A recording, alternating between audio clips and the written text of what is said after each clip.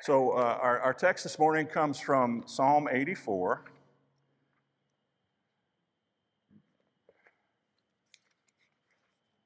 verses 10 through 12. The whole psalm is just wonderful. It's a praise to God about just worshiping Him in the temple. And then it says in verse 10, "For a day in your courts is better than 1,000 elsewhere. I would rather be a doorkeeper in the house of my God than dwell in the tents of wickedness. For the Lord God is a sun and a shield. The Lord bestows favor and honor. No good thing does He withhold from those who walk uprightly. O Lord of hosts, blessed is the one who trusts in you." Father, I ask this morning that your book would live and that the air conditioner would stay off. In Jesus' name, amen. All right.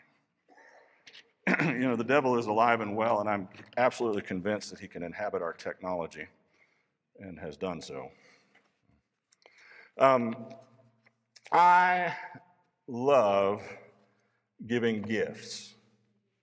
And I love especially giving gifts to my wife, but I have to make a confession. I am also not that good at it. At least I'm not as good at it as she is. She is like devious, and she's a planner, and she'll think of something I said 6 months ago and then hide it from me and bring it out at Christmas. She's just really good, and I'm just kind of like, "Thank you, you're amazing." And then when I give a gift to her, I'm like, "I'm sorry, I'm so stupid," But every once in a while, I get it right. I hit a home run. Laura and I have both been a fan of Sir Patrick Stewart. He's the actor who plays Captain Jean-Luc Picard on Star Trek, and we've been a fan since the early 1990s. We watched so much Star Trek around our house that our Cocker Spaniel Shelby trained herself to get up off the couch and run to the kitchen whenever the theme song came on, because we always got snacks during the commercials, and they always played that song when they would dismiss to a commercial. So the minute she heard doo-doo-doo-doo-doo-doo, she was up and she was going for the refrigerator, knowing that good things were coming, right? My wife she's a disciplined person, and she started collecting the Star Trek ornaments that Hallmark put out in the 1990s, and she would never let us open them or put them on the tree. So they're in our basement, ensconced in pristine wrappers, waiting for somebody to die and them to become worth millions of dollars. Well, in June, Sir Patrick Stewart announced that his autobiography was to be released in the fall, and that he was doing a very limited book tour. And one of the locations was in Cincinnati. And there were only like 350 tickets available, and it sold out in like half an hour, but I got 2 tickets for us. And so what I ended up doing was buying 2 books, and the books were your tickets. And so we went down there and we picked them up, and it was last Friday, and we got front row seats, and that's a picture that I took of Brad Schumer.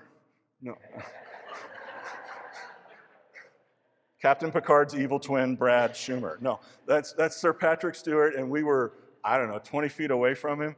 And on the way back, when we were driving back, Laura asked me what my favorite part of the whole thing was. And I said, "Seeing you so happy," because I knew that I had hit the bullseye that time. Well, on Thursday, I hit it again, because Patrick Stewart had autographed a small number of books and mixed them in with the regular shipments to Books A Million. And Laura found out about this on the internet, and she said, "Do we have a Books A Million here?" I said, "Yeah, it's up in Niles." And she said, I want to go see if one of those books is in their supply, and those autographed books. And then she said, "I'm going to go over lunch." And then she's like, "Darn it, I've got a phone call." I said, "I'll go for you." So I went up there, and there's 2 copies of the biography in the whole store, and both of them are hand autographed by Patrick Stewart. So I brought those home and I put them behind my back, and I said, "Guess what?" She was so excited. So now we've got 4 copies of this book. And if anyone wants to buy one cheap, you know who to talk to. Not the autographed ones, but the unautographed ones. I've already checked. The autographed ones are going for twice the sticker price on eBay already. So, why do we enjoy giving gifts so much? Well, that's easy to figure out if you know your Bibles. You and I are made in the image and the likeness of God, and our love of gift giving is derived from the image of God in us. This is actually an incredibly important point in theology. One of the primary attributes of God is that he is a gift giver. I mean, we talk in theology about the attributes of God. We talk about theology proper, which is the study of God, and we say God is holy, and we unpack that. We say he's righteous, and we unpack that. He's omnipotent, he's omniscient, he's omnipresent, but he's also good. And his goodness is not simply a fact about his nature. It's also a description of his activity. The way his goodness manifests itself outwardly towards his creation is in the giving of gifts. And if you think about it, everything that exists besides God himself is a gift. In eternity past, before there was a world, before there were angels, before there was any created thing, the triune God existed in a sweet harmony of three persons. God the Father, God the Son, and God the Holy Spirit dwelled together in a sweet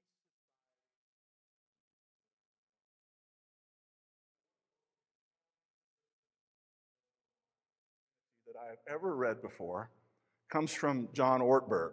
And this comes from a pastor's conference that he spoke at in 2012 or 2013.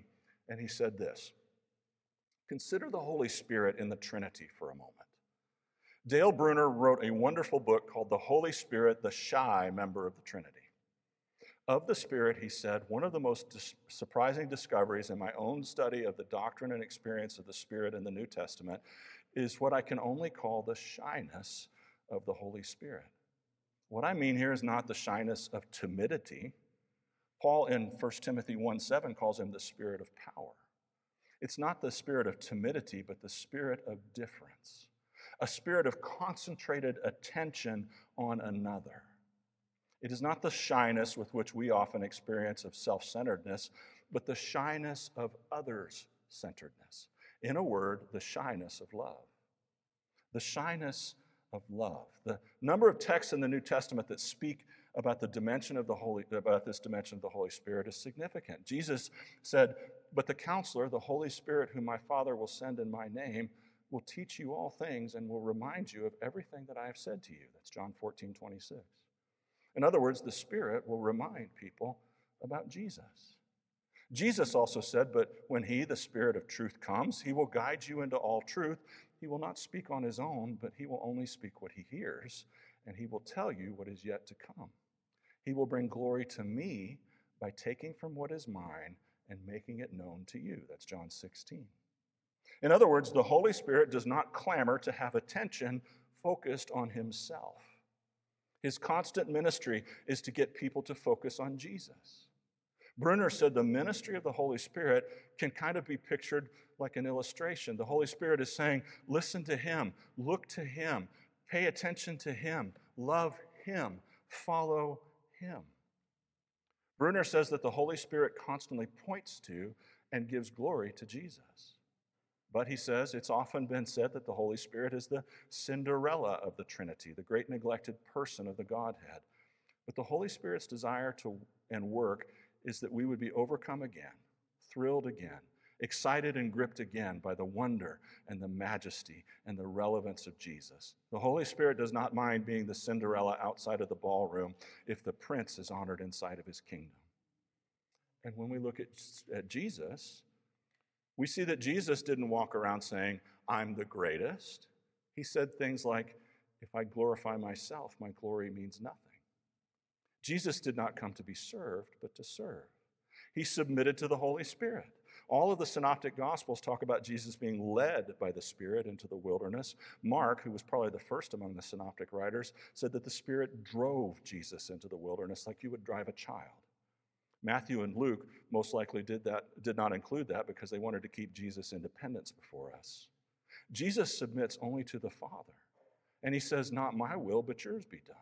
Jesus has this same shyness. And then there's the Father. Twice in the synoptic gospels, we hear the voice of the Father. Once at Jesus' baptism, once at his transfiguration. Both times the Father said, in effect, this is my priceless Son. I am so pleased with him. Listen to him. Pay attention to him. Love him. Follow him.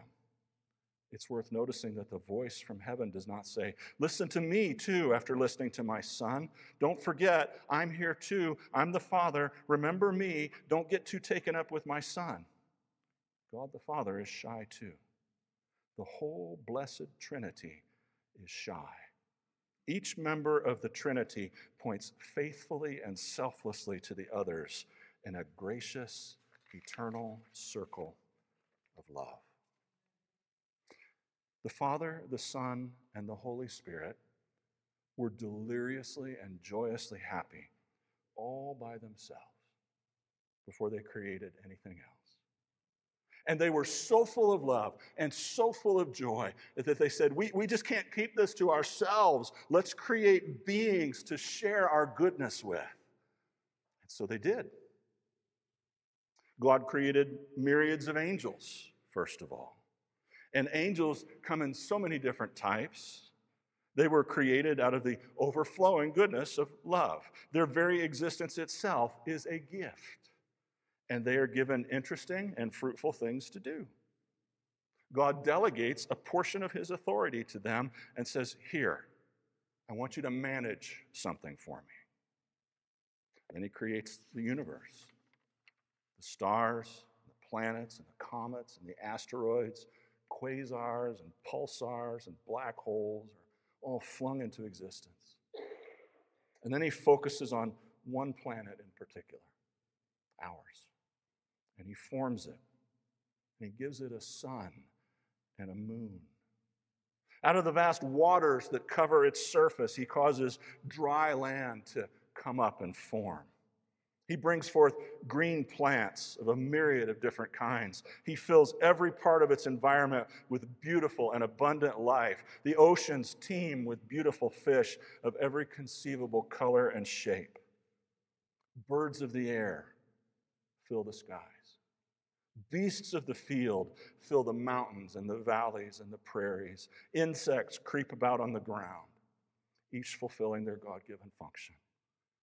And then he creates us, the crown jewel of creation. And he sets us over it. And it's all a gift. It's all an overflow of the triune God's joy and love. C.S. Lewis gets this more than any other modern writer, and he gets it in such an imaginative way that it is immediately charming. In his book, The Magician's Nephew, which is the sort of the backstory. It's the last one he wrote, but it's really kind of the first one in the series. It's the story of the founding of Narnia and the experiences of Diggory Kirk, who is in The Lion, the Witch, and the Wardrobe, the old professor who owns the house with the queer wardrobe in it, as a boy, and his neighbor Polly. And by a series of circumstances I can't go into, these two are present, along with their uncle, who's not a good man, when Aslan creates Narnia. Listen to this, I love this. The lion opened his mouth, but no sound came from it. He was breathing out, a long, warm breath, and it seemed to sway all the beasts as the wind sways a line of trees. Far overhead, from beyond the veil of blue sky which hid them, the stars sang again. A pure, cold, difficult music. And then there came a swift flash like fire, but it burnt nobody, either from the sky or from the lion itself. And every drop of blood tingled in the children's bodies, and the deepest, wildest voice that they had ever heard was saying, Narnia, Narnia, Narnia. Awake, love, think, speak, be walking trees, be talking beasts, be divine waters. The beasts and the birds, by contrast, cried out a reply in harmonic unity. Hail, Aslan, we hear and obey. We are awake, we love, we think, we speak, we know. Creatures, I give you yourselves, says the strong, happy voice of Aslan. I give to you forever this land of Narnia. I give you the woods, the fruits, the rivers. I give you the stars, and I give you myself. Did you catch that last line? I give you yourselves, and I give you myself. All is gift. Your life, your body, your food, your job, your spouse, your children, your grandchildren, the sunshine and the rain, the scent of the flowers, the vocation he gave you so that you could earn your bread, your possessions, your mind, your heart, your very soul. The riotous beauty and plenty of this world that God placed us in and gave us authority over, all of this is a gift. And why did God give this gift? Simply because it pleased him to. Because it gave him joy to give you these things. Because he is a gift giver at the very bottom of his nature. But with the entry of evil and sin and death into the world, there's now a wrinkle. You see, our appetites and our motives and our actions are now out of whack. They're skewed. They've gone wrong. And now there's a great problem. We instinctively want to take God's good gifts and misuse them, or abuse them, or hurt others with them. And you see this clearly in your little children, don't you? God gives them teeth to chew their food with, and they use their teeth to bite one another. God gives them toys to play with, and they use them as a club to bludgeon the child playing next to them. God gives them nutritious food. He gives broccoli as well as chocolate. And left to himself, the child will gorge on the chocolate and ignore the broccoli. And so what do we have to do as parents? Well, we swat them on the bottom for biting. We intervene and say, since you hit Billy with the fire truck, I'm taking the fire truck away from you for the rest of the day. And we refuse to put the chocolate on the plate until the broccoli is gone. But as parents, we long for the day when the child has become self-controlled enough that we don't have to treat them that way. And when they've grown up enough not to bite and not to clobber one another with a fire truck and not to consume the chocolate and ignore the broccoli. We want that day to come. We're training them for that day to come when they can control themselves and do what is right. In other words, when they become people of more mature, better character. When they're more self-regulated rather than parent-regulated.